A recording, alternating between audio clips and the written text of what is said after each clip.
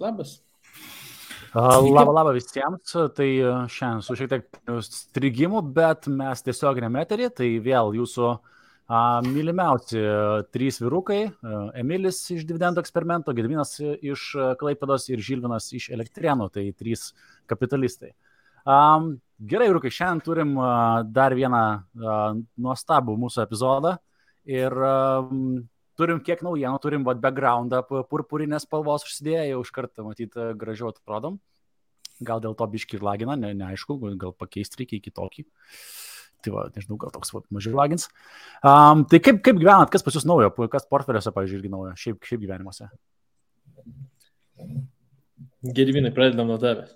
Gerai, aš praeitąsyk labai tylėjau, tai čia pašnekėsiu. Gediminai, gal tu iš karto pradedam nuo normalių dalykų, žiūrėk. Tu iš karto papasako, kaip tau sekasi market timingo strategija, kaip tau, nes mes praeitą kartą, man atrodo, nepalėtėm šitos svarbios temos ir man labai įdomu, kaip tau sekasi atspėti krizę. Ar tu gavai Emilio rutulį? Aš rutulius turiu 2, bet jie nepadėjo man. Jo, tai bet to, kurio reikia, bet ir neturiu, žinai. Tai taip, labai laukiau momento, kada čia galėsit palazdavot mane, ne? Žiauriai, fainai būna. Tai market timingas kol kas man puikiai sekasi, ne? Nesu labai fanas, bet kaip ir sakiau jums, Hebrytė, kad tiesiog aš pakankamai drąsiai jaučiuosi šitoje sumaištyje, kas dedasi finansų rinkose ir visiškai neaišku, kas bus. Tai aš esu linkęs paeksperimentuoti. Taigi, sakykime, prisipažinsiu, kad didžiąją dalį savo portfelio išpardaviau, šiek tiek nukreipiau kitą kryptimi ir lauksiu grįžtant kešo ir kai turėsiu kešo, tada ir užtaiminsiu. Tai va, tai tokia mano situacija. Bet šiaip jaučiuosi tikrai puikiai, nes šiai dienai mano pozicijų vidutinė kaina yra nukritusi arti 10% nuo to, kada aš išsipardaviau. Tai kol kas teoriškai sekasi gerai. Teoriškai. Okay. Kaip pas tave, Emili, reikalai? Nežinau, standartiškai, žinai, tas rinkos svyruoja, man rodos, per pastarosius, kiek čia dabar mėnesį, aš nežinau, kuri turto klasė iš tiesų pakilo į viršų. Atrodo, panika pradeda įsijausti tose rinkose, bet pas mane tai aš labai aktyviai paskutinį mėnesį papildomai susipirkinėjau, nes, žinai, niekada nežinai, kada tas dugnas. Man įdomu, Gediminai, jeigu nebūtų to antro pasirinkimo, kur tu tuos pinigus dabar investuoji, taimintum irgi, vis tiek, jeigu, sakykime, neturėtum tos alternatyvos kažkur įdėti juos įdarbinti trumpai tai perspektyvai. Su kažkokia tai dalimi nedidelė, gal ten su kokiais 20%, vis tiek pataiminčiau, nes aš esu labai linkęs paeksperimentuoti. Why not? Žinai, tiem 100,000 nepasisekė, bet mum tai bus gerai. Man tai tikrai pasiseks. Taip, statistiškai tai taiminti sekasi aplenkinėti rinką. Aš buvau, gal čia paseno statistika, prieš 2 metus buvo atkasęs. Amerika 8,5% visgi sugeba aplenkti rinką, bet didžioji dalis iš jų yra instituciniai investuotojai. Jeigu šnekant apie fizinius asmenys, tai ten nesiekia 1%. Oho. Vienas iš jų labai tikimybė yra, čia, aišku, čia didesnė tikimybė negu laimėti loteriją, bet vis tiek, maža, 99%, kad nepais. Pamatysim. Mano guru Michael Burry sako, kad reikia viską parduoti ir laukti dabar, ne? Man rodos, jis jau 16 ar 17 ten sakė parduoti, tai būtum tada paklausęs, tikėtina, kad 22 nebūtum džiaugęsis. Taip, bet Michael Burry visada teisus. Žinoma, čia yra sarkazmas, ne? Mes kartais ir pažvengiam iš Michael Burry, nes mes jį vadinam kaip juodasis kardinolas, manis toksai. Laiką pranašauja, kad bus čia viskam bus blogai, ne? Aišku, prisideda ir mūsų senukas Reidalija irgi, kad viskas bus blogai, ne? Ir dabar kuo toliau, turbūt pastebėjau, tuo daugiau žmonių prisideda prie to, kad sako, hebra, tikrai kažkas blogai bus. Ne? Tai va, tai aš statau ant to, mano statymas yra ant to, kad tikėtina kažkas bus negerai. Čia pas kažką iš mūsų skambina, ne? Ne pas mane, tai pas tave, Gedai. Lieka. Išsijungiau telefonę skrydžių režimą, bet neišjungiau Messengerio. Gerai, ok. Tiesa, aš turiu vieną gerą naujieną, kurią pasidalinau, kaip su jumis parašiau irgi mūsų tą į grup chatą, kad šitas mūsų, aš nežinau, netgi kelias gerų naujienų. Vienas dalykas, tai mes turim pavadinimą ir panašu, kad reguliariai susitiksim, bent jau kokius dar buvo pusę metų. Visiems trims smagu, panašu, kad iš komentarų žiūrovams, klausytams irgi yra smagu, tai mes pavadinom šitą mūsų tokį susirinkimą, tai 3 kapitalistai. Tai ir dar vienas smagus dalykas, kad mes turim ir podcast'o rėmėją. Tai realiai šitą epizodą ir galbūt ateities epizodus, jeigu ten bus, žinai, įdomu, tai sutiko paremti platformą Freedom24. Aš prisipažinsiu, šitoje platformoje esu visiškas naujokas, ten persvedžiau praėjusią savaitę 100 000 eurų, tam, kad daugiau pabandyti, ir kas man iš karto patiko, tai yra tai, kad lyginant su Interactive Brokers, pats procesas, kaip užsiregistruoji, kaip pasidarai accountą, yra labai labai paprastas ir toks intuityvus ir modernus. Ir jo, tai sakyčiau, kad man kol kas so far saugu, tai šiandien aš likau pirmą reiškias pirkimą ir vėl pasakysiu, kad čia į Gedimino irgi, žinai, strategijos pusė. Aš persidžiu pinigus, galvoju, ok, čia pasidarysiu vakar pirkimą, kaip tik SXR8 390, bet aš kaip užsidžiūriu su motociklais ant garažą tvarkytis ir nepadariau to treido. Šiandien atsidarau, aišku, žinai, tą treidą atlikti. Ir ką jūs man, tai aišku, rinka pisti ir viršų, žinai, žaliuoja SXR8 395. Ačiū, žodžiu, labai malonu. Tai žodžiu, man pataiminti rinkos irgi nepavyko. Tai va, tai toks mano kol kas trumpas treidas. Kaip tau, klausyk, Gedai, tu irgi realiai platformą šitos nenaudojas ir man atrodo tik šiandien pasidaryti tą accountą, ne? Taip, tai čia toks replikai prieš tai tavo buvusi yra tokia funkcija limit, tai užstatyk limit iki 390. Klausimas, kiek ilgai reikės laukti, ta prasme, realiai. Bet tai jeigu nori pataiminti, why not? Jo, aš šiandieną ryte mes susirašėm, neturėjau iš tikrųjų laiko, ten buvo gimtadieniai, šeimynos ir taip toliau, kiti svarbesni žymiai man prioritetai. Ir šiandien ryte kaip tik prasiskrolinau visą chatą, persiskaičiau, ir man buvo irgi toksai įspūdis, kad per lengva atsidaryti tiesiog. Bet kas gali atsidaryti accountą, tai irgi įsimečiau porą gabalų, bet dar nepersivedė tie pinigai. Irgi reikės pasižiūrėti, viską išmėginti, pasižiūrėti, kaip veikia, o Emilis tai galbūt ir daugiau gali papasakoti, nes labai seniai naudoja šitą platformą, ne?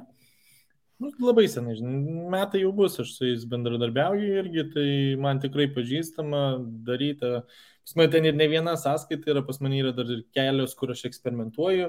Ten mano nesenai pradėtas tas S&P 500 versus visas pasaulis versus aktyvios akcijos irgi atskiras eksperimentas per juos. Tai jeigu bus klausimų, rašykit. Ok, tai aš manau, kad aš dar norėsiu Emilį paklausinėti ir mes šiandien kalbėsim vis tiek apie investavimo skolintais pinigais, iš esmės apie skolintus pinigus, šiek tiek noriu paliesti nekilnojamo turto įsigymą ir manau, mes sugrįšim dar prie Freedom24 vienos vietos, kur aš Emilį noriu daugiau paklausinėti ir apie tas D-accounts, tai yra kur šiaip, manau, įdomus momentas yra ir ten pasikalbėsim. Tai šiam momentui, manau, kad šiaip noriu pasakyti ačiū Freedom24, kad sutiko paremti podcastą, ką mes turėsim iš to, tai turim jau gražesnį foną, paskui turėsim iš tų pinigų logo ir tikiuosi, kad turėsim montuotoją, kuris galės čia sumontuoti, kažkaip padaryti, intreką, tokį, žinot, modernų, kur ten bam, suvažiuoja, nuotraukos ten pasidaro, žodžiu, ir bus, manau, kad visiems kiek maloniau klausytis. Tai gerai, tai grįžtant prie mūsų. Dabar galvoju, prie ekonomikos grįžtam dar truputėlį ar prie jau skolų, nes iš ekonominės pusės, tai kas tikriausiai tokio svarbiausia vyko praėjusią savaitę, tai kad Fedas puftelėjo palūkanas eilinį kartą 0,75 procentinio punkto į viršų.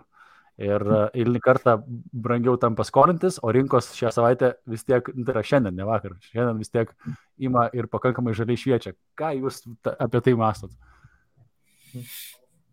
Nežinau, man tai kažkaip atrodo, žinai, kad surprizas, kad tai tokiais tempais ir dar vis, ir dabar tos prognozijos labai sujudino žmonės, nes visi galvoja, kad mes jau, taip sakant, atsitrenkime tą viršų, jau jie truputį nurims. Tai viską, ką jie sakė per paskutinės tos tokias, kaip čia, pokalbis, diskusijas ir tuos visus susitikimus, tai jau atrodė, kad rimsta ir tai nebus dar labiau keliama, nes problema, aš tikriausiai nežinau, kiek žmonių iš visų supranta tą visą efektą. Mes kažkuriame pokalbėje jau kalbėjom, tai sakyčiau, sugrįžti tenais, paklausyti, kaip tos palūkanų kelimas paveikia realiai investicijas, bet akcijos to labai nemėgsta. Tai šitoje vietoje visi iš karto pažiūrėjo į priekį ir galvoja, jeigu mes dar vis dabar keliam, tai kiek tikėtina, kiek kelsim sekantį mėnesį, už 2, už 3. Tai aš statyčiau, kad, žinai, net dabartinis poveikis buvo ant tiek išgąsdinę žmonės, o kad tai gali dar trukti ne 1 ir ne 2 mėnesius. Tai gal iš tos pusės rinkos sureagavo labiau. Bet kaip visą laiką, žinai, kai truputį išgąsdina visus tos retail investuotojus, staiga didieji žaidėjai sako, išpardavimas, naudojamas progą, tai ir žengia į rinką. Tai man rodos, tu tavat ir matai po pirmadienio, kad didieji žaidėjai, taip sakant, žaidžia tą ilgalaikį žaidimą. O aš tai galiu pasakyti, ką aš manau. Aš pastebėjau tai, kad iš esmės palūkanų didinimas, nors ir turėtų daryti įtaką investuotojų lūkesčiams, labai jų lūkesčių nemažina. Ne? Tai reiškia, kad tikisi vis tiek investuotojai ir toliau, kad viskas bus gerai. Bet kas tikrai stipriai paveikė rinką, kada buvo nes kokie yra lūkesčiai? Gerai, mes didinsim palūkanų normas, ne? Ir mes taip suvaldysime infliaciją. Ne? Toks buvo pažadas, ne? Nes kokią velnę tada reikia didintas palūkanų normas. Ne? Bet kai išėjo naujiena, kad infliacija 0,1 punktų dar ir padidėjo, tą pačią dieną važiavo žemyn indeksai. Ne? Taigi aš kaip supratau rinką, kaip jinai sureagavo paskutinius, sakykime, pusę metų, kad iš tikrųjų yra didinamos palūkanos, tai nelabai gąsdina retailerių, kad palūkanos yra didinamos, bet kas išgąsdino vienu momentu, kad visgi tai neveikia. Ne? Ir netgi infliacija sugebėjo dar paaugti. Tai ta pati dar... Pertraukau. Tai kas tikriausiai labiausiai išgąsdino, tai kad kuro kainos, kur Amerikoje jautrus labai yra parametras, kad kuro kainos buvo, reiškia, sumažėjo, kad vyriausybė įsikišo, pradėjo kažkaip jas reguliuoti ir pasistengė stimtelti žemyn, bet net ir timtelėjus kuro kainas žemyn, infliacija vis tiek išliko tokia pati ir net padidėjo truputėlį. Tai tas, matyt, paprastosius investuotojus ir retailą, kaip sakai, matyt, smarkiausiai ir paveikė. Aš tokią išvadą ir darau, nes, žiūrėkit, kiek buvo tų palūkanų kelimų, mes neturėjom jokios koreliacijos rinkų. Iš esmės niekas nesikeitė. Bet pastebėkit, kai buvo paskelbtas CPI, rodiklis, tai tą pačią dieną paukšt į apačią. Ne? Ir dar savaitę judėjo po truputį į apačią. Dabar vėl po truputį liktais grįžta atgal į savo kainas. Jeigu, sakykime, to pačio SXR 8, ne, kaina ten makalavosi apie 415, tai po to jinai greitai nukrito iki 405, 400 ir po kelių dienų jau kainavo 390. Dabar tik tai vėl šiek tiek atsigaudinėja. Aišku, indeksai tai nėra viskas, ne? Bet vis tiek kaip tokia išvestinė galime imti kaip rodiklį. Bet aš sakyčiau, ir su pirminiais pakilimais sureagavo rinkos. Nebuvo tik tai iš CPI, taip sakant, pirmą kartą, antrą kartą, trečią kartą keliamas, turėjom tokius. Tiesiog, žinai, kai žiūri iš tolimesnio vaizdo, ten porą mėnesių po to atrodo, ten nieko neįvyko. Kai tą pačią dieną pasižiūri, kai visą tą patį S&P 500 paimam, visas jis raudonas išskyrus energijos sektorius, sėdi galvoja, kažkas čia galbūt ne taip. Tai irgi iš tos vietos. Tai visą laiką kyla klausimas, kai pradeda raudonot, galvoju, ką praleidau, kas čia atsitiko šitai. Tai tai kažkiek tai sureagavo, bet pažiūrėkit paskutinius 2 mėnesius. Ne? Tai iš esmės nei gąsdinimai, nei taip toliau. Iš Fedo gąsdinimai buvo, kad mes palūkanų normas, jeigu reikės, kelsim iki infliacijos lygio, kas yra 8,1 ar 8,2 dabar. 8,1, bet nežinau. Man atrodo, buvo 8,81 dabar. Vis tiek, ne tiek esmė tas 0,1, ne? Kad mes kelsim, kad ir jeigu reikės, ir iki tiek. Ir vis tiek neišgąsdino.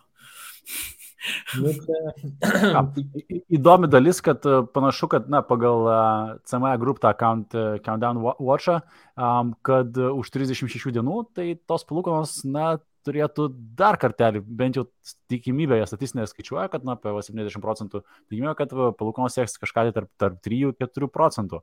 Tai panašu, kad turėsim dar vieną kilimą. Tai reiškia, turėsim dar 0,75 tikimas, jeigu šnekam apie tai, kad iki 4 negali. Jo. Tai laikas galvoti apie obligacijas, kažkas ten sakė, kad verta turėti savo investicinėme portfelį, aš kažkaip jas visą laiką ignoravau.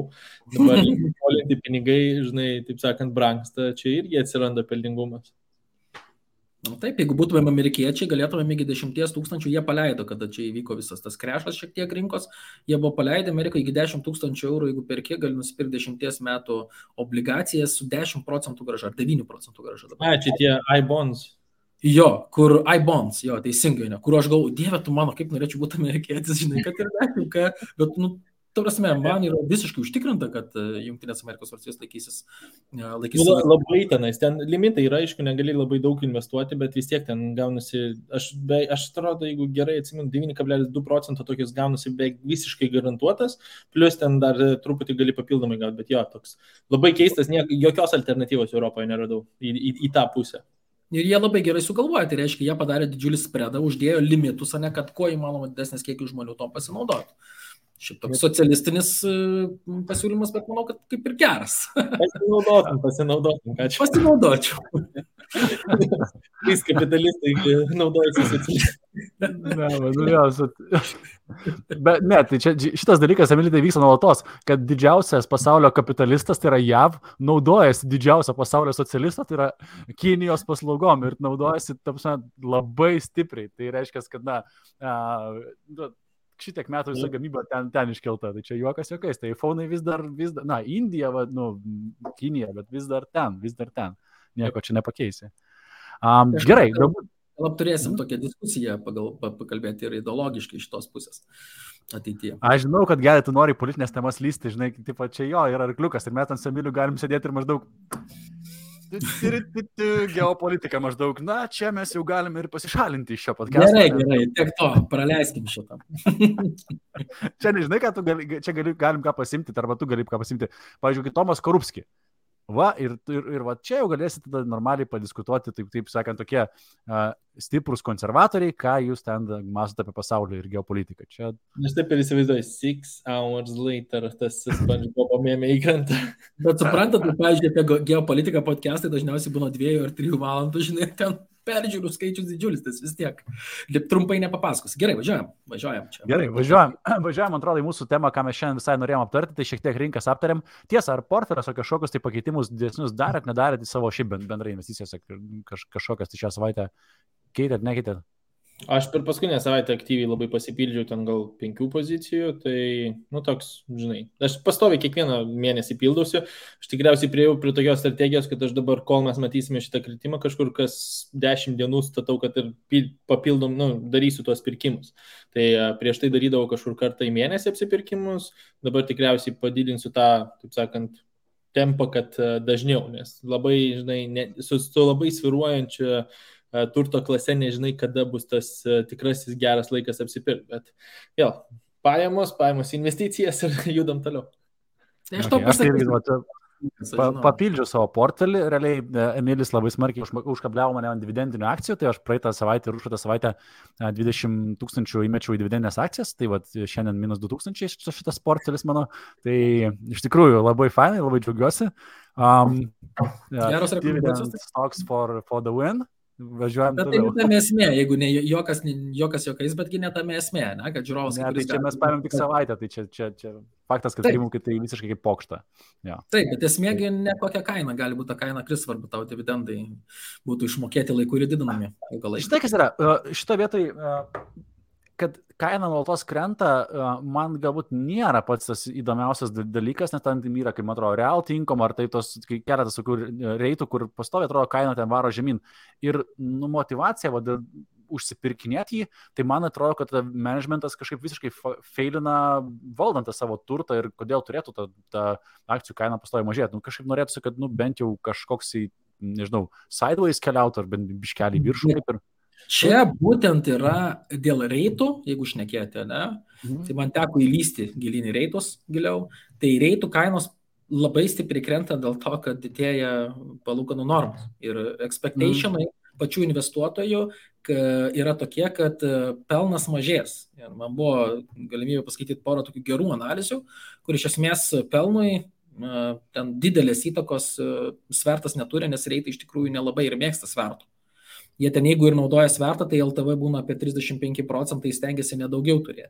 Bet retaileris jis iš esmės žiūri paviršutiniškai ir galvoja, aha, palūkanų normos, kažkiek bent jau mąstantis retaileris, ne?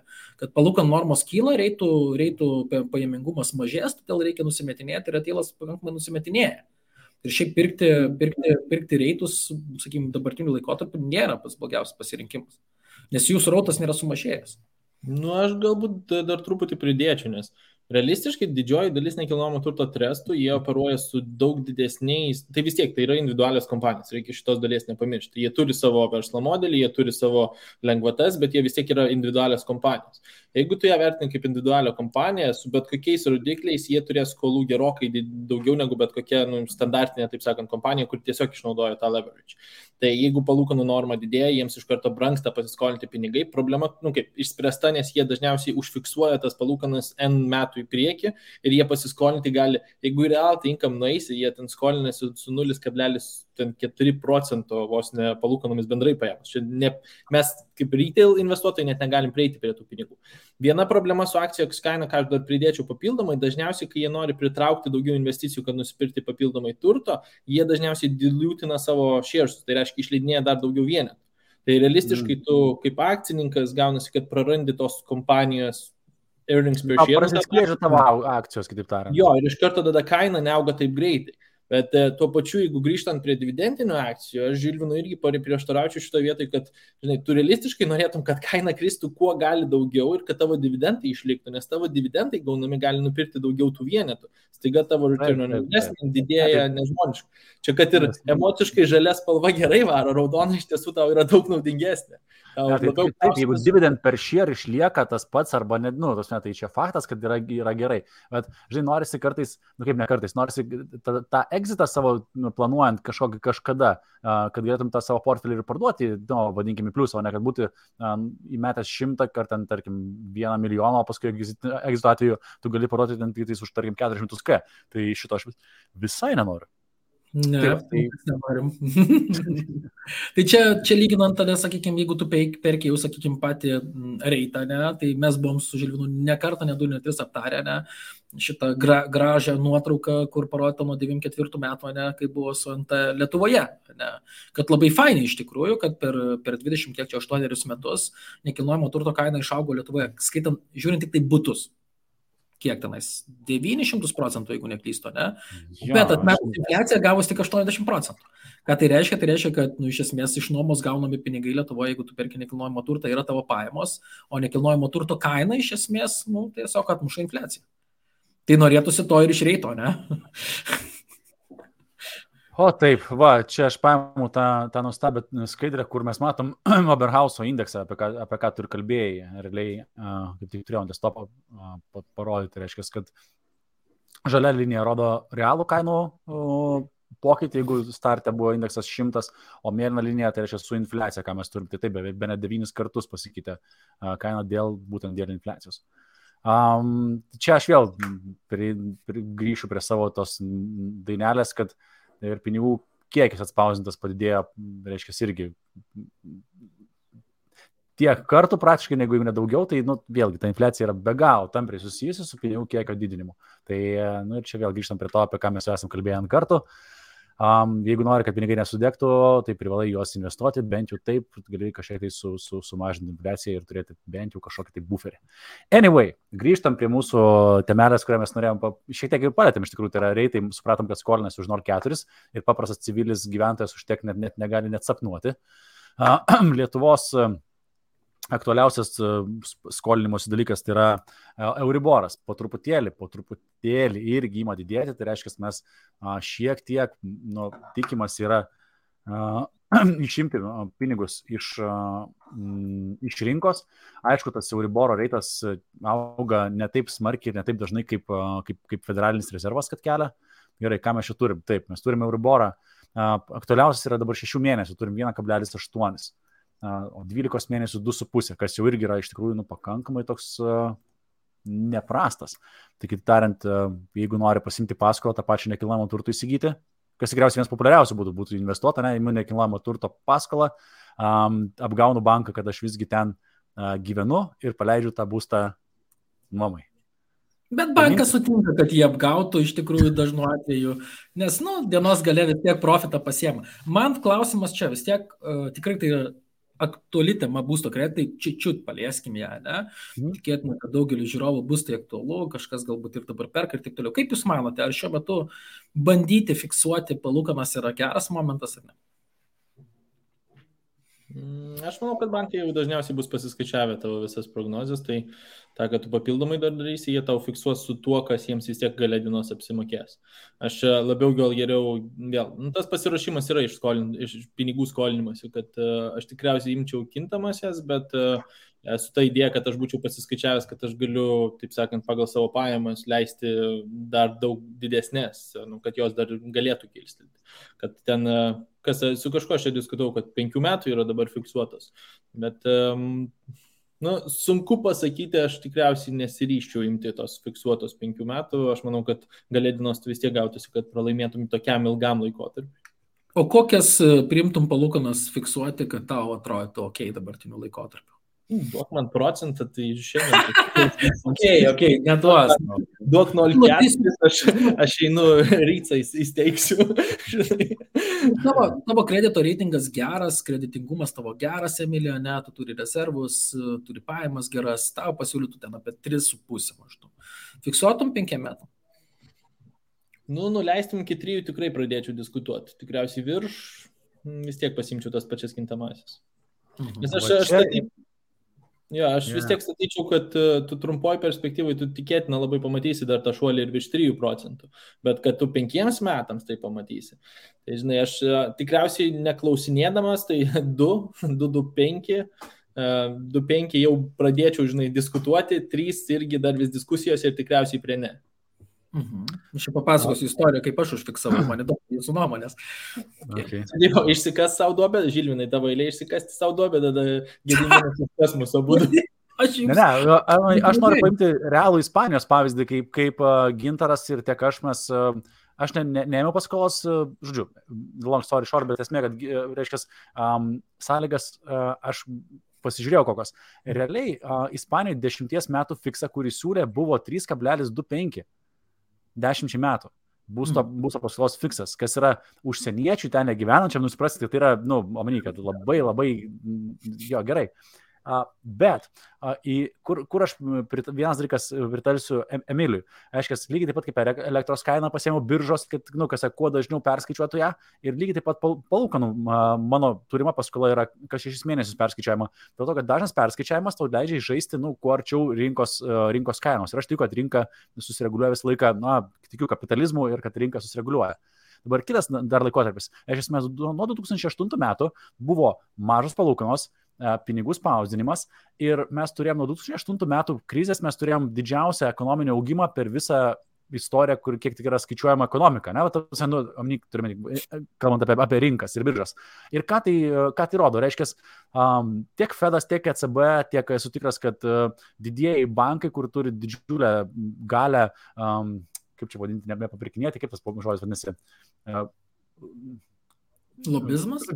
Kaip pralobinti teisingai, lobinti įvairiausius dalykus, tai akivaizdu, kad nori paprasto dalyko, reiškia, nori augimo, nes per augimą yra uždirbami didžiausi pinigai. Tai reiškia, ne per, kad ir kaip būtų, kada mes turime bull marketą, ateina daug naujų pinigų, žodžiu, tai yra lengviausias metas uždirbti pinigus visiems. Ir aš manau, kad žiūrint labai taip pat geopolitiškai, žiūrint per interesų grupės stambiausios norės ekonominio augimo, o ekonominis augimas gavosi iš ko? Iš mažų palūkanų, pigių pinigų. Pigus pinigai leido pasauliui visam augti labai, labai, labai sparčiai. Tai aš vėlgi būčiau linkęs rinktis visgi kintamas palūkanas ir nefiksuoti ten 5-10 metų visgi. Ir dabar Gediminas pasakys, kad Hebra, jūs klystate, nes palūkanos bus tokios. Ne, aš nežinau, iš kur man žinoti, žinai. Šiaip apskritai žiūrinti tai, kad yra prispausdinta daug pinigų ir Euriboras labai stipriai nekyla, tai vis tiek, ar jūs paprieštrausite, ar sutiksit galbūt, ne, kad aš manau, kad vis tiek, kad nulinis, tarkime, Euriboras arba neigiamas, kaip netgi buvo ilgą laiką, ne, jisai ateinantį 5 metį sunkiai toksai bus. Bent jau 5 metį tikėtina, kad jie laikys tą Euriborą pliusinę, 1%, 2, 3 galbūt netgi, ne, tam, kad bent kiek tų pinigų išsiurbtų, nes jų yra prispausinta labai daug, žinai, ir mes infliacijos niekaip nesuvaldysime. Ne. Tai čia vienas yra argumentas. Aš taip galvoju, taip, žinai, aš buvau mąstęs, kada reikia fiksuoti palūkanas, kada yra geriausias metas. Ir aš išmašiau, kad geriausias metas fiksuoti palūkanas yra tada, kada Euriboras yra, nulinis arba neigiamas, nes tada tu ir išfiksuoji geriausias sąlygas. Ne? Tai mano buvo pasirinkimas, aš būsto kreditą tvarkiausi, dabar galvoju, čia praėjo gal kokie 3 mėnesiai, turbūt, ne? Ir aš kaip tik pataikiau ant tos lenkščio, kad aš jau jaučiu pulsą Euriboro, kad jis pradeda pulsuoti, ne? Ir kiekvieną dieną jau stebėdavau ir 6, ir 3 mėnesių, ir 3 mėnesių, ir mėnesio, ir dienos netgi Euriborą. Ir aš tada priėmiau sprendimą, kad jeigu man duotų fiksuoti iki 2,5%, aš fiksuoju. Jeigu ne, tai pasilieku kintamas ir vieno retro atveju yra rezervai, tai pakistos įmokos ir gali būti, kad long termų netgi ir kintamos palūkanos teoriškai turėtų būti kaip ir geresnis sprendimas, ne? Nes tu kaip ir važiuoji su rinka kartu. Bet mano tai istorija tokia, kad aš ten susiskambinau su vadybininkė banko, jau gal beveik apsisprendžiu, kad ten ir tvarkysiuosi ir jinai sako, tai mes galim pasiūlyti jums 1,8% palūkanas ir ar jums tinka? Kintamos palūkanas turime. Ir aš sakau, gerai, o kiek galėtumėt, fiksuoti? Tada kokia pusės minutės tyla, laukiu, galvoju, kada čia tu pasakysi man. Už pusės minutės sako, galėtumėm fiksuoti 2,2, 5 metams. Ir aš taip, o kada galim pasirašyti sutartį? Palaukit, aš dar kartelį perskaičiuosiu, jums kažkaip gerai čia gaunasi. Aš sakau, tai viskas gerai, man jūs gerai suskaičiavot, man tinka šitai. Net senelių, apie ką mes ir šnekam, ta prasme, Milis irgi ties 3, sako, taip, duok man žemiau 3% ir aš lysiu, būsiu tavo paskolinis draugas, ta prasme, tai čia, come on, 2,2, tėvai, tai apie ką mes šnekam. Dabar Euriboras 12 mėnesių yra 2,5. Dabar, Taip, bet long termų irgi aš sulaukiu iš klientų klausimų, ten ar verta skolintis ar neverta, nes palūkanų normos kyla ir čia įmokos didėja ir taip toliau. Tai yra tokia tendencija įdomi, žiūrėti retrospektyviai, kad jeigu Euriboras didėja, tarpbankinės palūkanų normos didėja, tai kas mažėja, tai mažėja banko maržos. Tai sakau, jeigu pasiektų Euriboras, pavyzdžiui, ten sakykime 4%, o dabar man atrodo, kad Lietuvos bankas rekomenduoja tose skaičiuoklėse įrašyti netgi 5%, kas būtų su 5% scenarijumi, ne? Na, čia galbūt šiek tiek, net tiek jau tiksliai nesakau, bet jeigu jis padidėtų iki 4%, ne? Ar bankas visgi, kaip jūs manote, laikytų 2% savo maržą? Ar visgi ją mažintų, kad visgi galėtų išskolinti pinigus? Nes, jeigu tu turi 4 Euriborą, 2 dar savo užmeti, bendrai 6, tai reiškia, kad labai mažai pinigų skolinsi. Tai visa rinka stoja pinigų. Akivaizdu, kad bankas, bent jau 2000, kada paskolos mes irgi, kada aktyviai dirbau, 10 metai, 12, 15 metai, tai buvo 2007-2008 metų išduotos, 6 metų išduotos paskolos, vienos buvo su,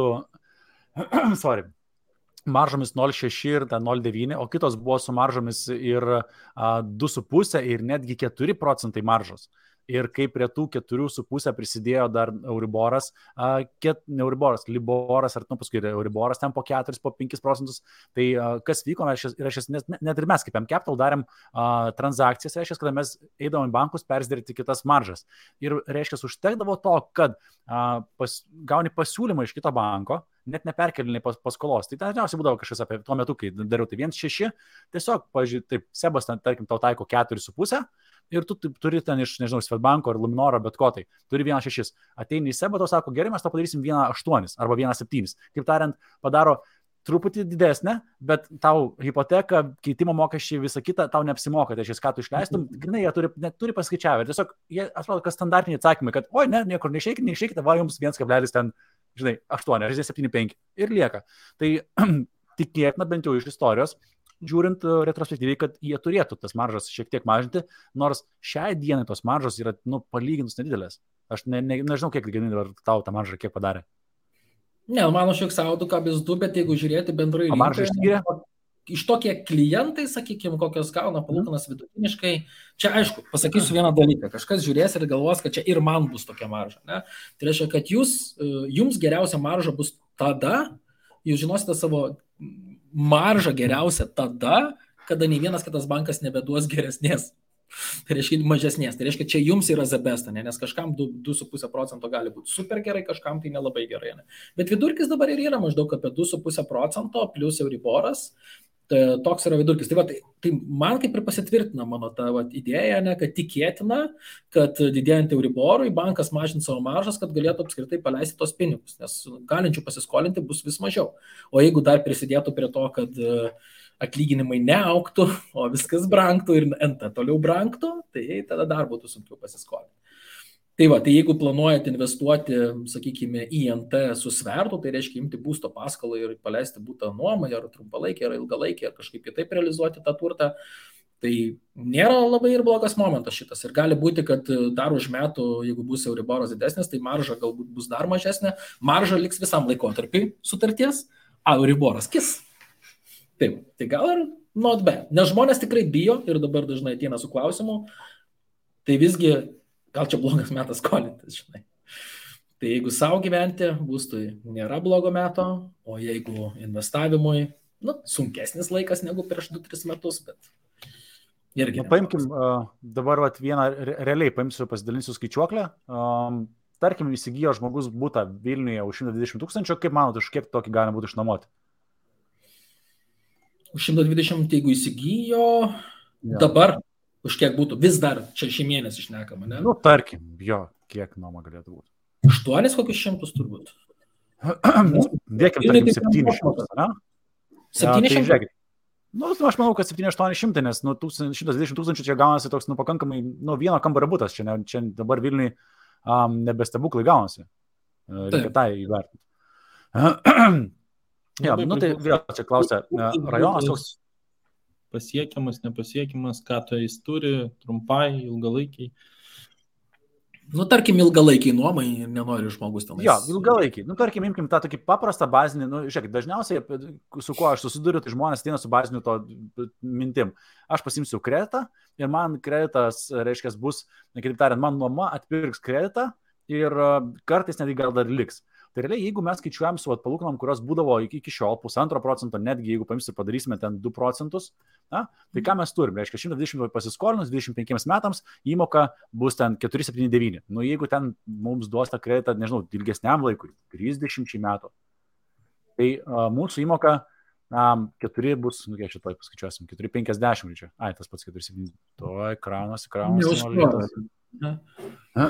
508 eurai, ne? Bet jeigu ta pati paskola va 120 000, nebe 25 metams, o, sakykime, čia gerai padarykime irgi 30 metų, kad būtų, čia gaunasi 4,43 euro prie 30 metų 2%, o 30 metų prie 5% mes turim 6,44, reiškia, mėnesinį įmoką. Tai kitaip tariant, žiūrint tas didesnės palūkanas, jau artėjom prie to, kad su banko pinigais, žiūrėk, čia taip ir su ta nuoma, taip jau ant ribos. Taip, tu įgysi turtą termino gale, bet kažkokio pelno einamuoju metu kaip ir nelabai turėsi. Plus dar labai tokį scenarijų, kuris oficialiai net neturėtų būti, taip sakant. Jeigu tu imi ir skaičiuoji su būsto paskolą savo ir nuomoji, čia yra rizikų, kurių mes iš vis neįvardinam, taip sakant.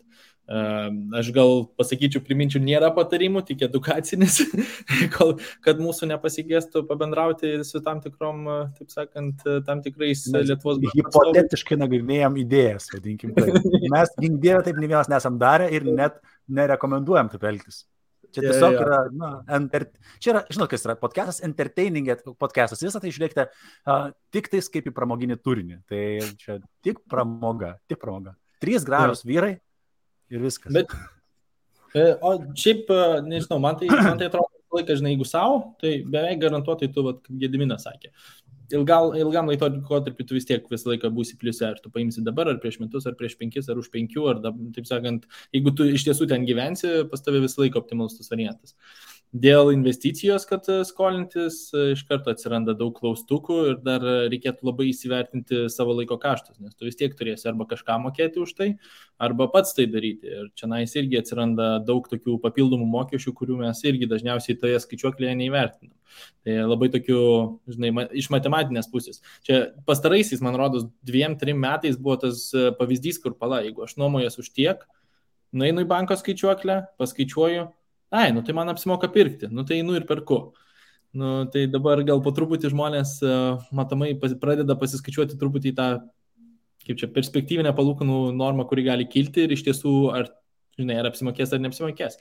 Man tai atrodo, kad logiškai turėtų būti, kad mes ateisim į tą laikotarpį, kad, neturėtum tu taip lengvai paimti ir pasverti ir sakyti, kad tau tikrai apsimoka ir aš imu ir perku ir tiesiog nuomoju ir man čia visiškai pelningas sprendimas. Galė dienos, iš ekonominės pusės, kiekvienas mes tada nusipirkam, kiekvienas nuomojam. Tai panašiai lietuvių tokioje kultūroje, kalbant apie finansinį raštingumą, tai lietuvių finansinis raštingumas mes žinom, kad nespindim mes, visose apklausose mes nespindim ir yra dar kur pasitempti, nors visi tie rodikliai kaip ir gerėja.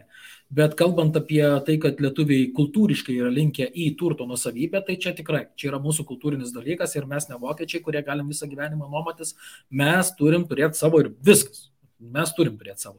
Dabar kalbant apie tą pavyzdį, kur tu, Žilvinai, pateikiai su 5% gražonė, jeigu ten reikėtų mokėti 664, aš išnuomoju už 700 eurų, tai reiškia, aš turiu dar susimokėti GPM, arba turiu turėti verslo liudijimą, jeigu tai yra vienas objektas, tai reiškia, dar nusimeta mokesčiai, dar nusimeta amortizacija, nes man reikia taupyti, nes už 5 metų reikės remontuoti, arba aš negalėsiu kelti kainos su rinka kylančia, plus dar rugsėjo mėnesį Vilniuje rugsėjo mėnesį padaugėjo nuomos pasiūla, padidėjo butų nuomos pasiūla padidėjo 1000. Buvo 600 skelbimų, 1000 įkrito tuo momentu, kada iš esmės turėtų būti viskas iššluota, nes atvažiuoja studentai ir taip toliau ir taip toliau.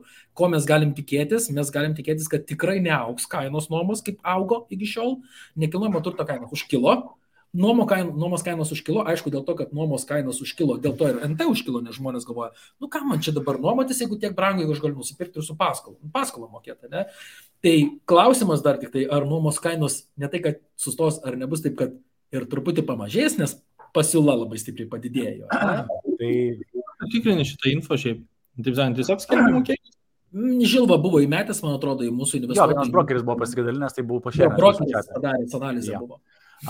Bet aš turiu paprieštaravimą ir tokį, manau, pakankamai svarų. Pirmas dalykas, tai nekilnojamo turto kainos ilgainiui brangsta. Ir tai yra ta turto klasė, kuri nuolatos reguliariai brangsta. Kitaip tariant, aš jeigu nusipirkau turtą už 120 000, tai po mano paskolos išmokėtos jos, ką mes ir matėm toje Oberhauso analizėje, tai kitaip tariant, jo kaina bus ženkliai pakilus. Tai vienas dalykas. Tai dėl to investicija į nekilnojamą turtą tikrai yra žavi ir mano pozicija visgi investuoti į nekilnojamą turtą su svertu, tai net jeigu tą laikotarpį tu pats jame gyvensi, manau, kad visgi yra protingas dalykas. Tai vienas dalykas, nekilnojamo turto kaina kyla. Antras dalykas, naudodamasis paskolą, reiškia, ką tu padarai? Reiškia, tu pasiskolini dabar vertingesniais pinigais ir gražini paskolą nuvertėjais pinigais. Tai reiškia, infliacija veikia. Tai kitaip tariant, gaunasi, kad tu išdėliojęs ypač anuiteto metodu, tai dar labiau tą pagerini, reiškia, infliacijos veikimo. Aš nemanau, kad infliacija tiesiog ims ir dings per artimiausius, 20-30 metų, kad mes jos nebeturėsim. Tai čia nesipešia, Tiesiog nėra tokios opcijos. Tai antras dalykas. Trečias dalykas, dėl ko, vadinkim, net ir nuomai leidžiant nekilnojamą turtą, jį apsimoka taip daryti. Net jeigu, pavyzdžiui, pasiskolinsi nekilnojamo turto kaip verslo vystymui, ilgalaikės nuomos projektų, čia imkim tą tokį, ne kad kaip fizinis asmuo pasiskolinant. Nuomos kainos, jos yra linkusios irgi taip pat sėkmingai indeksuotis, ir tariant, padidėti, kartu keliaujamos su infliacija, nes dėl infliacijos padidėja su pavėlavimu, aišku, atlyginimai, su padidėjusiais atlyginimais padidėja ir nuomos kainos.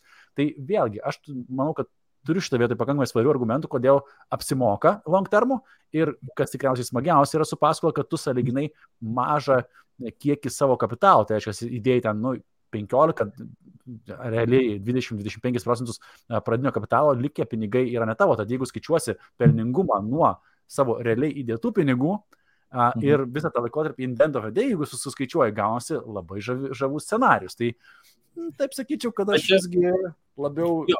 Bet tu statai visą laiką ant ilgo laikotarpio. Trumpoje perspektyvoje mes galim krūvą pavyzdžių paimti, kur tai visiškai nei tą pusę eina. Tai aš sakyčiau, labai reikėtų pasiskaičiuoti tos blogus scenarius, kad tu pragyventumai su šituo scenariumi iki to ilgojo, kad atsimokėtų. Bet tai čia, žinai, ilgalaikis investavimas, kai yra pelningas, aš visiškai pritariu šitam dalykui. Jo, aš irgi nenorėčiau, kad jūs pagalvotumėte, jog aš sakau, kad neverta. To negražu. Sakiau ir sakysiu, kad verta tikrai. Tik tai tiek, kad jeigu jau tai darom, pavyzdžiui, šiuometiniu laikotarpiu, ir panaudojam svertą, ten, sakykime, ir eisim į trumpalaikę nuomą, kur, aišku, kad mes tikėtina gausim mažesnės ir pajamas, negu kad, ilgalaikę nuomą, negu kad mes gautumėm iš trumpalaikės, galbūt didesnės galimai pajamas, ne, tai reikia įsivertinti, kad reikia turėti tiesiog rezervus, reikia turėti pinigų, kad jeigu jau būtų tos rizikos realios, kad mes suvalytumėm. Nes gali būti toksai momentas, kad tu gausi mažiau iš kliento, kuriam nuomoji, negu kad tau reikės sumokėti bankui. Ne? Dar yra rizika tokia, kad laikotarpio pradžioje ypatingai yra didelė rizika, kad jeigu nekilnojamo turto kainos kristų stipriai, tai bankas gali paprašyti padengti skirtumą, nes jeigu aš dabar esu nupirkęs už 100 000 eurų nekilnojamą į turtą, jį užstatęs ir paėmęs 80 000 eurų paskolos ir nekilnojamo turto kaina krenta žemiau 80 000 eurų, bankas nebūtinai jis ateis pas tai ir paprašys, bet jis gali. Ir tu turi pasidėjęs biškutį pinigėlį iš šoną, kad avdruk taip nutiktų, kad tvarkyčiau. Gerai, kalbant apie pinigėlę, blema, tas žodis mane tai veikia. Aš specialiai pasakiau, žinau, kaip tu mėgsti. Tu žinai, ne, mano požiūrį į pinigėlius. Kalbant apie rezervus, manau, kad šito vietoj visai neblogas momentas yra paliesti tą klausimą. Gerai, vienas dalykas susitaupyti pradiniam įnašui, norint pasimti paskolą, antras dalykas, turint paskolą, akivaizdu, kad reikalingas rezervas. Ir čia aš noriu Emilio biškį paklausinėti apie tą Freedomo 24 tą accountą, tai yra tas 3% visas, kas ten vyksta. Tai prasme, kad realiai tu gali gauti 3%, net jeigu esi pasidėjęs tos pinigus tiesiog sąskaitoje, teisingai aš suprantu? Yep. Tai labai paprastai gal praeina nuo tos pradžios, tai atsidarinėjant per Freedom 24 sąskaitą, tu iš karto gauni automatiškai dvi sąskaitas. Viena yra vertybinių popierių sąskaita, tai pagalvojam, kad tai yra banko sąskaita, iš kurios mes galim pirkti tenais akcijas, fondus, obligacijas, taip toliau. Ir atskira yra tokia, jie vadina ją indėlinę sąskaitą, jeigu taip tiesiog įverčiant, bet čia nėra indėlį, nereikėtų, taip sakant, taikyti, nėra tų pačių, taip sakant, apsaugų, kaip tas 100 000, kur mes turime Lietuvos banko priežiūros tos variantus. Tai kaip veikia pati sąskaita, tai tu tiesiog persivedi ją, taip sakant, dolerius, tu gali ir eurus persivesti, ir čia dažniausiai klaida būna.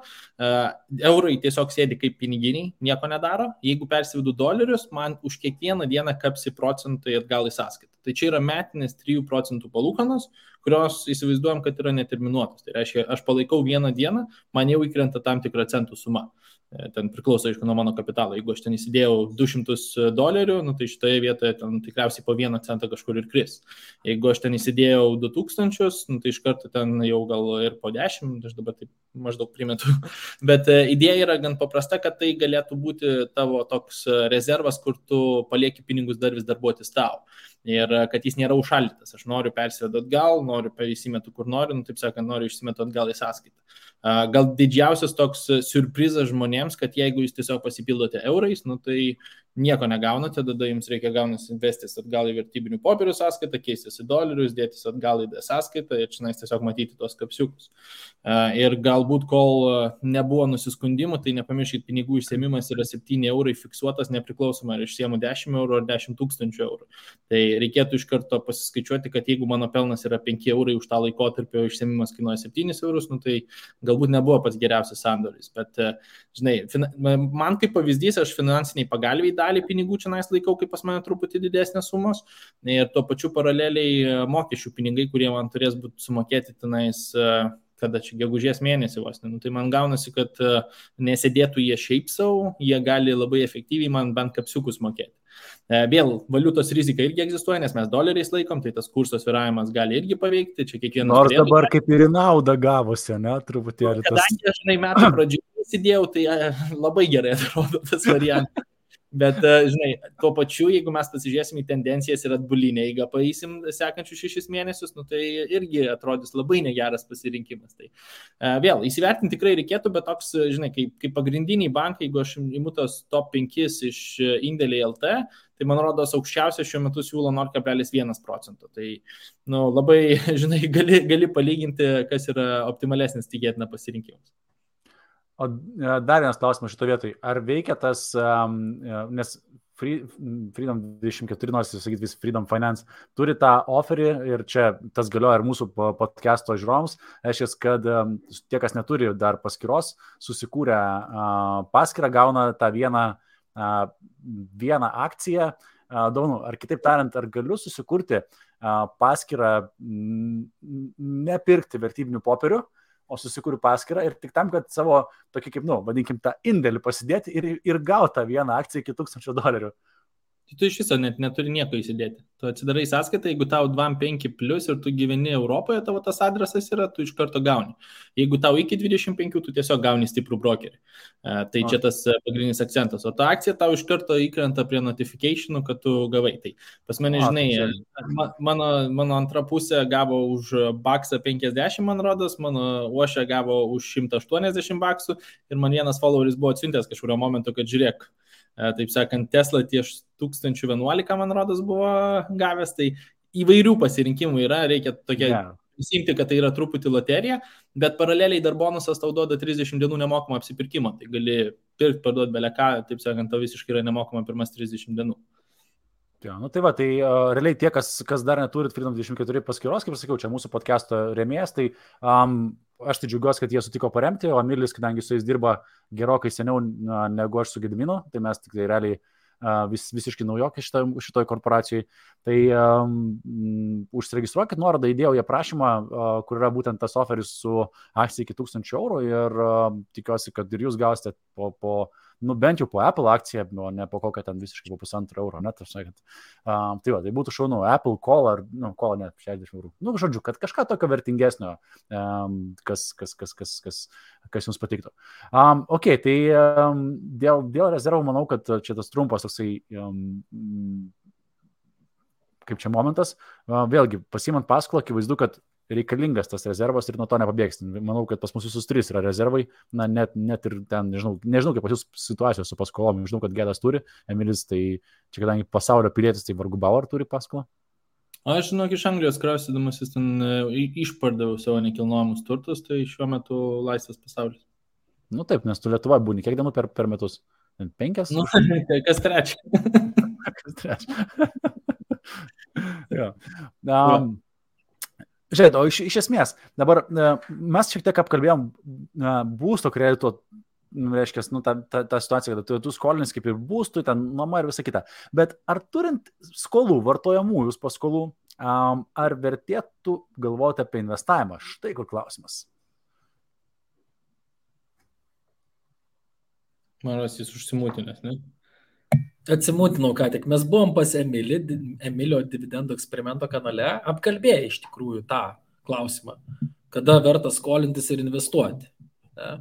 Tai atsakymas yra toks. Jeigu įsivertini visas rizikas, turi rezervus, ne?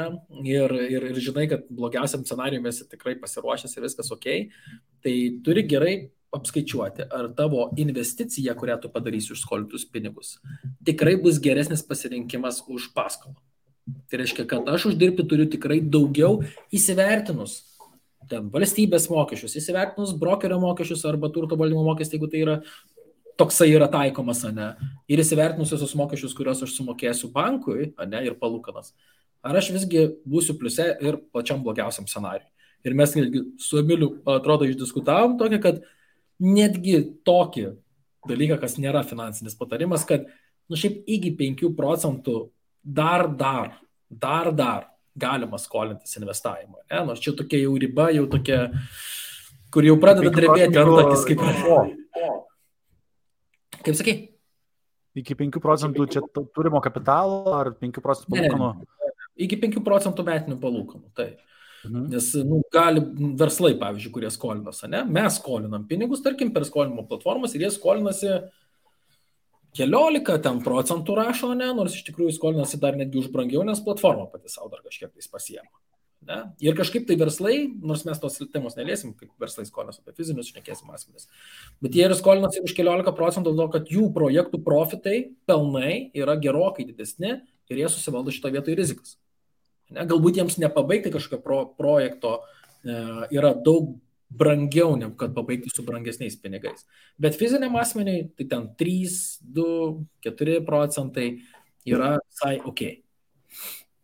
Ja, čia paėmų šiek tiek statistikos, tai kad, reiškia, 20 metais Lietuvos gyventojai, namų ūkiai, čia taip skaičiuojama, reiškia 16,2% namų ūkių turėjo vartojimo ir studijų paskolas. Ir ką mes matom, kad ta našta, aišku, lyginant su 11 metais jaučiasi žmonės, kad kaip ir lengvėja ta našta, kad, tarkim, šiokia tokia našta yra, bet kad labai didelė našta vertina mažesnis kiekis žmonių. Tai, vėlgi, to atrodo, net nežinau su ko lyginti, iš tikrųjų reikėtų pažiūrėti, kas yra pasaulio, kokia statistika, bet atrodo, kad nėra, kad labai būtumėm daug prasiskolinę.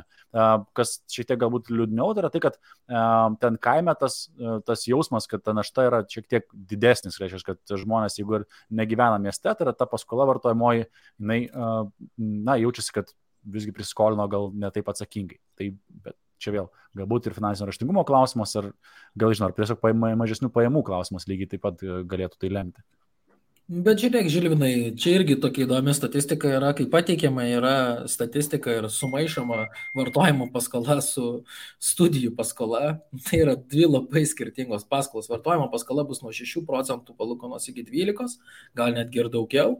O studijų paskola apskritai yra geras dalykas, nes žmogus investuoja į save, jisai keliasi savo kvalifikacijas, jis iš esmės investuoja į save ir ten sąlygos būna ten labai lengvatinės. Ne? Tai jeigu studijų paskolų tokia našta yra, tai viskas ok, bet jeigu tai pagrindė yra vartojamosios paskolos, tada turim tokią situaciją, kad sakyčiau, gal ir nelabai sveikata gera būtų Lietuvos žiūrint iš skolų pusės. Dar, žinai, tarp jaunimo toks irgi būna, čia dabar, varysiu ten trading bitcoiną, ar ten, nežinau, ką čia bitcoinas, tai yra kitokių geresnių bitcoinų tenais. Bitcoinas. Net nežinau pavadinimų, net bijau nusišnekėti, tai reikėtų paimti market capą ir... Būna 2.0. Jo, bet kokį pasakyk, jisai bus tikėtina kaip coinas. Bet kokį žodį galvok ir pridėk coin. Ten girdėjau tokių linksmiausių, tai net Putin coinai ir ten, kas tik nori, na? Tai Viberate, Cardano, dar čia tasais STA, World Cup Inu ir taip toliau. Žodžiu, visokių ten yra coinų. Sako, davai, mes trinsim, čia babkės geros, varau pasimsiu vartuškę ir čia bus drykst ir milijonas, ne? Kaip jums tokie verslo planai? Man kažkaip, žinai, mane stebina, kad gal tos edukacijos toks trūkumas. Nes mes, pavyzdžiui, dabar, sakykime, kažkas laimėjo loteriją ir atėjo, žinai, per televizorių rekomenduoti parduoti savo namą ir pirkti dėl to bilietus. Mes puikiai suprantam, kad, kaip sakant, ant kiek tai yra geras patarimas. Kad ten mums koks nors draugas... draugas draugė pasakys ten kažkas, kad kazinkiai pasidvigubino pinigus padėję viską ant raudono, mes dar vis suprantam tas rizikas. Bet kad aš pasiimsiu paskolas ten 12% arba greitųjų kreditų ten su 18% ir eisiu užsidirbinėsiu po 30% per mėnesį, kad tai yra logiškas variantas, mes kažkaip, taip sakant, nesujungiam tos vietos. Tai aš visą laiką kažkaip, galvoju, ne iš tos pusės veikia pasaulis. Jeigu tu gali realiai tvariai šitoje vietoje daryti tos sprendimus, tai mes kiekvienas galėtume būti milijonieriai per kiek? Per 3 mėnesius, 9 mėnesius. Tai, žinai, iš šitos vietos visą laiką labai reikėtų, jeigu skamba nelabai, taip sakant, skamba per gerai, žinai, tau tas jau pakaušė, žinai, kažkas, jeigu dar tave priverčiant emocijas veikti, tai labai reikėtų, žinai, pasikonsultuoti su kuo nors iš šono, kas gali, taip sakant, šaltais nervais pažiūrėti į tą situaciją. Nes gale dienos, tai aš ne vieną ir ne du žmonės dabar vis populiariau gaunasi, susisiekia kažkas, kas papuolė į tokius skemus, ir tu nelabai gali padėti žmogui, tu gali sujungti jį su tam tikrom institucijom, Lietuvos bankas, kas užsiema realiai, reguliuoja visą finansų rinką. Bet tu realistiškai žinai, kad tas žmogus ten išsiuntė jau pinigus kažkam, kas jiems parašė, ten, žinai, aš su vienu Revoluto atstovu kalbėjau, kur pačios kompanijos dirbo viduje, kurie su skemeriais pagrindė dirba. ant kiek žmonės šitoje vietoje, taip sakant, pasitikė ir kažkur perveda pinigus, kur tikrai nėra tikėtina, kad gali uždirbinėti, tai yra visiškos apgavystės, tai yra surprizas. Tai jo.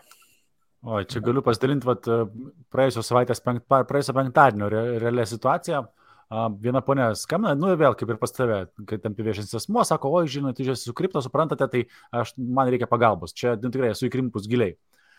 Ok, tai jau suprantu, kad per situaciją, sakau, tai jums paskambino telefonu ir ten pasiūlė investuoti. Ne, sako, neskambino. O, kažkas naujo galvoju, nes paprastai tai istorijos pradžia būna, kad man paskambino ir ten pasiūlė investuoti. Tai, reiškia, jinai moteriškė pati, reiškia, turėdama šiek tiek ekstra pinigų ir laisvo laiko, nusprendė paieškoti būdų, kaip uždirbti internete. Ir vienas iš tų metodų, ką aš girdau iš kažkokios taip draugelkos, yra prekyba Forex. Jis įvedė paiešką Forex prekyba.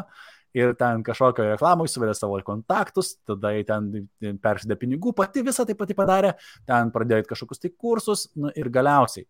Jai ten, aišku, pradėjo rodyti pliusus ir taip toliau, Rusijos kompanija registruota Kiprė, Vareva kažkur, tai, čia visą tai jau klasika. Jinai sudėjo visus savo pinigus, ką turėjo, ten eina kalba apie 20-30 tūkstančių, pasiskolino iš draugų dar pinigų, ten neminėsiu sumom. Po to pasiskolino iš fizinių asmenų, iš kurių skolinti šiaip nereikėtų. Tikriausiai visi supranta, apie ką aš šneku, ir palūkanas, ir situacija. Ir realiai situacija tokia, jinai turi 160 tūkstančių eurų skolų. Pas ją akauntą rodo, kad jinai yra milijonierė, kad jinai turi virš milijono, paprašė išmokėti tos 200 tūkstančių, sako, dar pervesk 10, tai mes tau išmokėsim 2 tūkstančius. Kitaip tariant, prasideda tas, kad psichologinis, kaip pasakyti, tam, kad fear of missing out, tam, kad neprarastum hipotetinių 160, kuriuos tu įnešiai, dar pervest ten 9,8, kad parodom aktyvumą, ir taip išsirbinėja pinigus. Tai žmonės, man tai keista, kaip tiek sugeba pasiskolinti su mintim, kad pralops. Ir tie skaičiukai kažkokie fake account'e, žmonės šitaip apžavi. Prasme, čia yra wow. Ir dar po to atsiranda, žinai, kai tu jau išsiaiškini, kad tai yra skemas, už mėnesį ar už 2 atsiranda mes, taip sakant, ta ir ta institucija, matėm, kad papuolėt į skemą, mes jums padėsim atgauti pinigus, sumokėkit mums dar ten kažkiek tūkstančių. Tai čia, jo, irgi ne į tą pusę. Jo, gaila. Jūs čia labai tokį sunku. Liūdna. Temą paėmėm. Esam bandęs tikrai su Žilvinu gelbėti ten ir ne vieną, ir ne 2 žmonės, bet supratom, kad nieko nepagelbės ir dažniausiai skemai susiję yra su kripto, nes kai jau išsiunti pinigus, nebeaišku, kam išsiunti, čia yra. Ir privalumas kripto, konfidencialumas, bet to pačiu ir didelis minusas, nes ten bujoja viso tie skemai. Bet aš pagalvojau, kol jūs šnekėjot prieš tai temoje, pasiskolinu su 12% vartojimo paskolą paėmų ir investuosiu į kripto. Tai aš galvoju, jeigu tas jaunuolis tos pasiskolintus pinigus investuoji į savo Instagram kanalą, kur pardavinės signalus, tai tikėtina stipriai atsipirks, hebra. Ir čia viskas užsidaro lupas, važiuokit. Ir jūs pašnekėjote apie skemus šiek tiek, kad ir aš iš tos pusės apie skemus.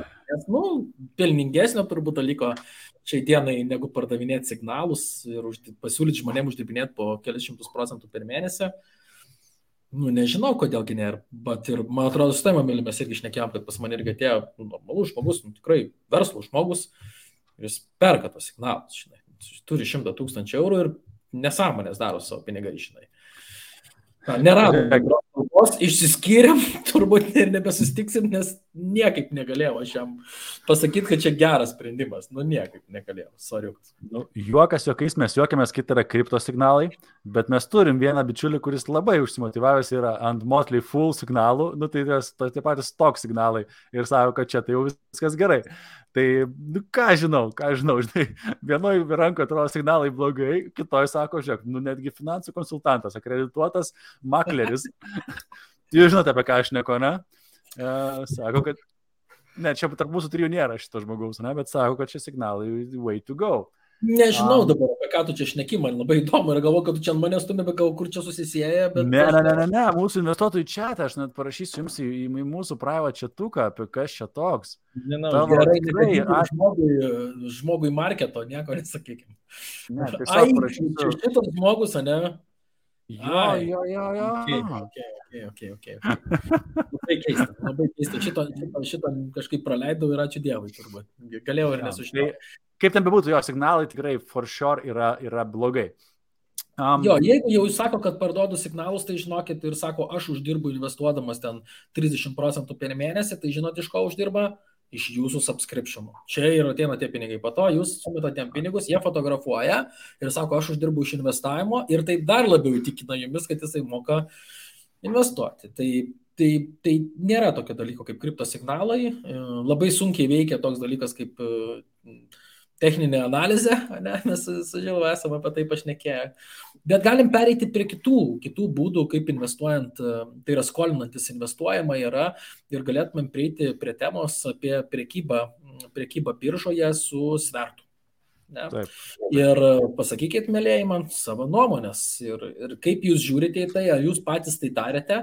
Aš tai prisipažinsiu, to nedariau, nesigilinau, neplanuoju gilintis, kaip tai veikia, suprantu, bet pats neprisiemu tokių didžiulių rizikų ir neturiu tiek laiko. Nenaudoju. Aš tai nenaudoju ir nepatinka. Ne, tai dažniausiai su maržu turi daug didesnius procentus negu tos pačius mūsų aptartus 5.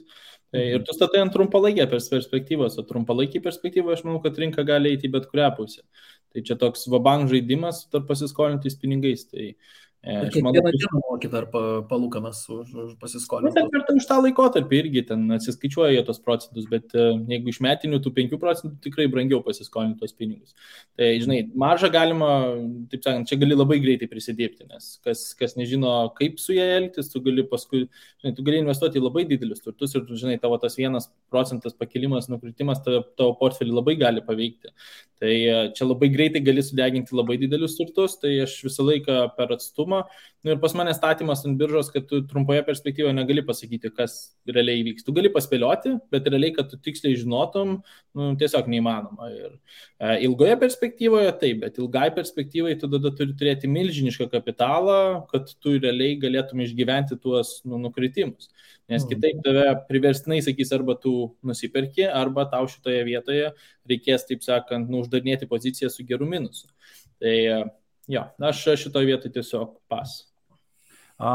Čia turiu vieną įdomią situaciją, nes mes visi trys šitoje vietoje labai sutarėm, kad pasimti svertą, reiškia, prekybą, reiškia, jo, su marža, yra labai rizikinga. Ir čia visiškai pripažįstu, aš irgi neturiu ten pasiliečia savo brokerage accountuose ne vieno tokio sandorio ir jos žiūriu labai su didelė grėsme, bet vienas žmogus mane taip privertė pamastyti labai stipriai šito vietai ir aš ten mūsų čiate, kur dalinausi, kad yra netgi fondų, tų pačių S&P 500, kurie yra ten, reiškia, kart 3, reiškia, su įskaičiuota marža ir 1% tu moki už tą paskolą. Bet tas žmogus, kuris privertė mane apie tai labai smarkiai pagalvoti, yra Ilja Laursas. Ir jis vienam savo pranešime, tai yra paskaitoj, jisai aktyviai netgi ragino žmonės, tai kaip ragino, sakykim taip, jo nuomonė, gera strategija yra tiesiog long term investavimas į Nasdaq'o 100,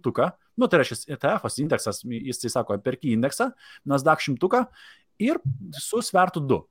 Ir tiesiog longinį, visiškai long, ta prasme, su svertu 2, jeigu esate ten labiau tolerantiški rizikai, svertas netgi gali būti 3, pasak jo. Bet reiškia su mintim, kad tiesiog turi labai ilgą laikotarpį. Sakykim taip, svertas 3 man jau atrodo, kad yra jau čia gerai. Jeigu tai 10% smiktelėjo rinka, tai tavo akaunte minus 30%, kaip minimum. Jau. O jeigu rinka nedaug dievė ten 30% smiktelėjo, tai tu turi margin callą ir labaną, tai ne?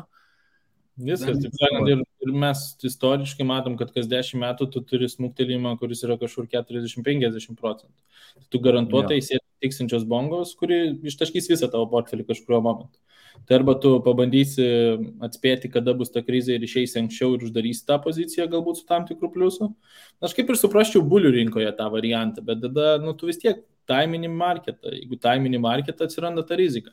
Nes netgi su dvigubų svertų, žinai, tas ypač Nasdaq'as yra dar labiau fokusuotas, žinai, dabar jeigu pažiūrėtume jo top pagrindinės kompanijas, tai paskutiniai 15 metų jas visiškai, taip sakant, išpūtė labai gerais tempais ir vėl jos uždirbo tikrai nemažus pelnus, bet, kadangi tai yra gan koncentruotos pozicijos, tu beveik garantuotai gali turėti tą tokį didesnį nuopolį. Vėl niekas nežino, kada jis bus ar nebus ir taip toliau, bet man tai atrodo per didelė rizika sudeginti savo visą portfelį, nes kuo tu, pradedi investuoti anksčiau, tuo labiau tu turėtų pasižiūrėti, kad tas, 100 000, 10 000 ar kažkas, ką jis galėtų tau uždirbti ilgoje perspektyvoje, net be jokių skolintų ir taip toliau. Jeigu tu iš tiesų sudeginai savo portfelį, kurį statei 10 metų, tai kokią tu sumą praradai iš tos sudėtinių palūkanų efekto pačiame gale, ką tu galėjai atgauti. Tai man tai atrodo, aš šiaip klausęs jo pokalbis, jis labai ant technologinių ten važiuoja kompanijų į tą gerą pusę. Protingos mintis, bet kartais man tai atrodo nepaskaičiuota rizika. Ir čia galbūt reikėtų išsivertinti, jeigu tu jau pasirūpinai savo, sakykime, senatvį, jau turi pinigų, kad susimokėti už visas sąskaitas, nebedirbti ir taip toliau ir nori papildomai rizikuoti, potencialiai uždirbti daug daugiau, gal tie pinigai yra šitoje vietoje, bet jeigu tai yra tavo planas vienintelis, numeris 1, taip sakant, pasirūpinti savo ateitimi, aš nerizikuočiau sprogdinti savo portfelį šitoje vietoje. Arba tu esi labai ankstyvoje investavimo stadijoje ir dar tik tai pradedi. Gerai, jeigu net ankstyvoje, tai pagalvok, kiek tu metų prarastum, nes tu turi papildomo laiko pačiam gale sudėtinių palūkanų efektui.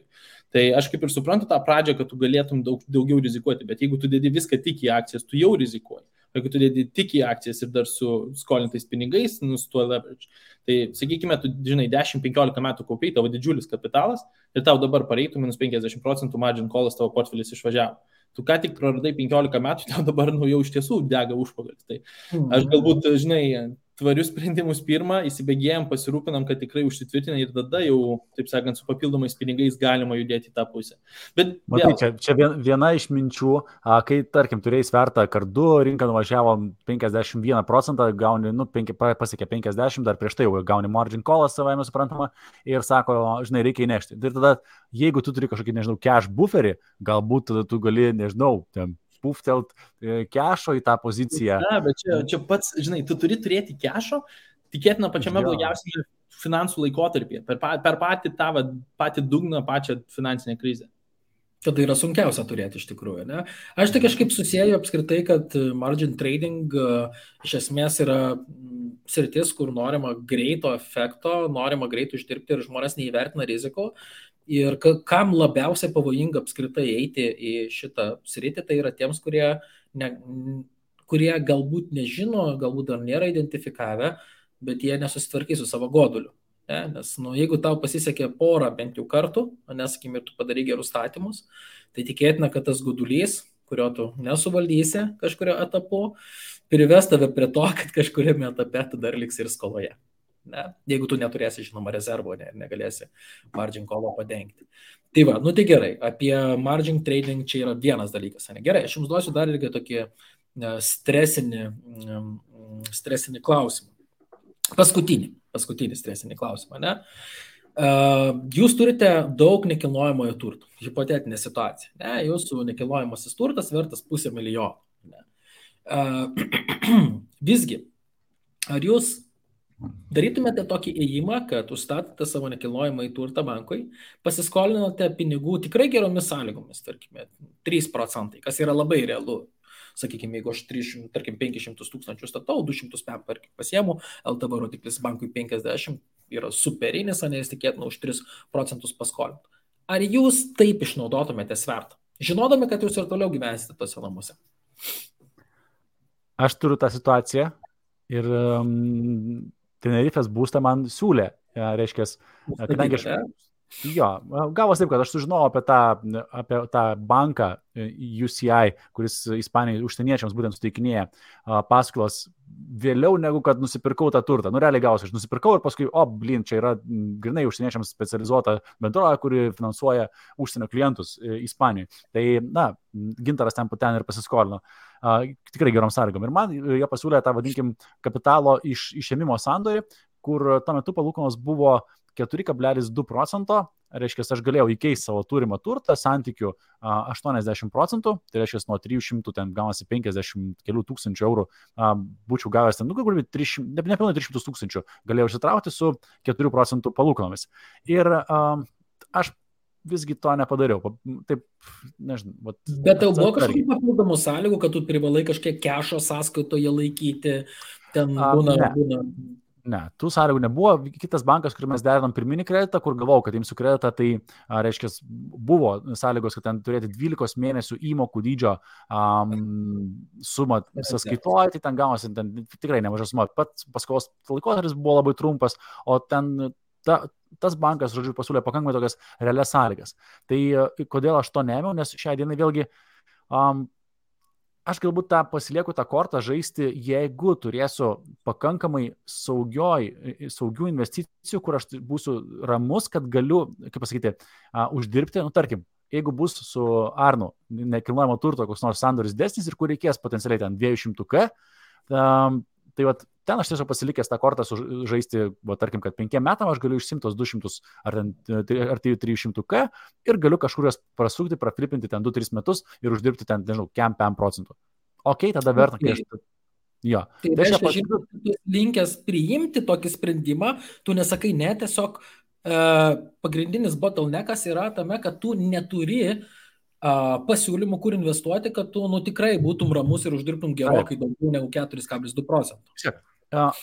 Mano situacija vėlgi nėra standartinė, kitaip tariant, aš turiu būstą Lietuvoje, turiu ne vieną būstą, tai reiškia, mano NT portfelis, tai nėra, omeny, kad tie ten 300 000 ta viena, tai reiškia, mano portfelis NT viršė vieną malona, tai visai kitaip tu gali tada elgtis, kad jeigu kartais ten kažkas ir stotų tam naujam, tai yra pasiskolinau pinigus, tai yra išsiėmiau tą kapitalą, investavau į kažkokį tai projektą ir jeigu ten, nežinau, kažkas vyksta tokio, tai aš dar turiu, net ir tam pačiam nekilnojamam turte, turiu dar objektų, kuriuos aš galėčiau likviduoti ir pasidengti. Tai kitaip tariant, vėl, jeigu aš turėčiau tik tais tą vieną, tarkim, gyvenu tam, kuriam gyvenu ir turiu tik tais tą Tenerifės būstą, kurį galėčiau įkeisti ir išsimti pinigus, labai stipriai ten permąstyti, nes, sakykime, gal aš jį pasilikčiau kaip dabartiniai geopolitiniai situacijai, kaip saugumo garantą, kad jeigu čia Lietuvoje kažkas su Rusijos rizika, kad aš ten šiaušiu ir turiu kur gyventi, ne? Arba ten galiu paleisti. Praėjai mokymus šaudimo, dabar ką tik buvai taktik pistol. Eisi prie tvoros ginti savo namo. Žinai, su pistoletu prieš tanką ten mažai pakovosi, žinai, ten dėja. Tu pasakęs ten sausio 13 kitiems, kad neįmanoma. Įmanoma viskas. Gerai, pradam liestas temas, kur aš sutinku. Taip, aš sutinku, kad tėvynę reikia ginti, bet kažkaip mirti irgi labai nesinori. Anyway. Tai žodžiu, tai situacija toja, kad prie savo situacijos aš pasilikęs tą kortą sužaisti esu, bet ar taip reikėtų sužaisti ir kitiems, tai klausimas. Tai va čia reikėtų vertinti savo visą portfelį, kiek jūs turi to NT, vadinkim, kuris yra pakankamai konservatyvi investicija, tikriausiai viena konservatyviausių. Ir kaip tą kortą žaisti. Tai va. Mano tai aš tikriausiai, jeigu tai yra būstas tas 500,000, tu pats gyveni, sakykime, tas NT objektas, tada ne. Aš sakyčiau, kad tai neturėtų būti užstatoma. Jeigu tai yra objektas, kai, pavyzdžiui, aš ten gyvenu kokį viename, o pas mane yra tas 500 000 objektuose kažkurse nekilnojamo turto, tikriausiai ne visų, nes vis dėlto tas, 50 LTV čia jau labai geros sąlygos bankui. Aš galbūt su kokiais standartinė rinkos to 75 pasiskolinčiau šitoje vietoje, kad dalis ir išliktų. Bet jeigu tai yra iš investicijų turto, aš nematau tame problemos. Čia tiesiog, klausimas vėl sandorio, tos pelningumo, ar apsimoka, visa kita, bet aš naudočiau tą praktiką, bet ne iš gyvenamosios pusės, nes man visą laiką atrodo, tas blogiausias scenarius tau turi būti priimtinas scenarius.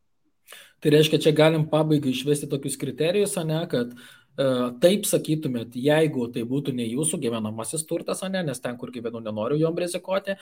Kitas dalykas, aš turiu būti užtikrintas, kad aš uždirbsiu daugiau.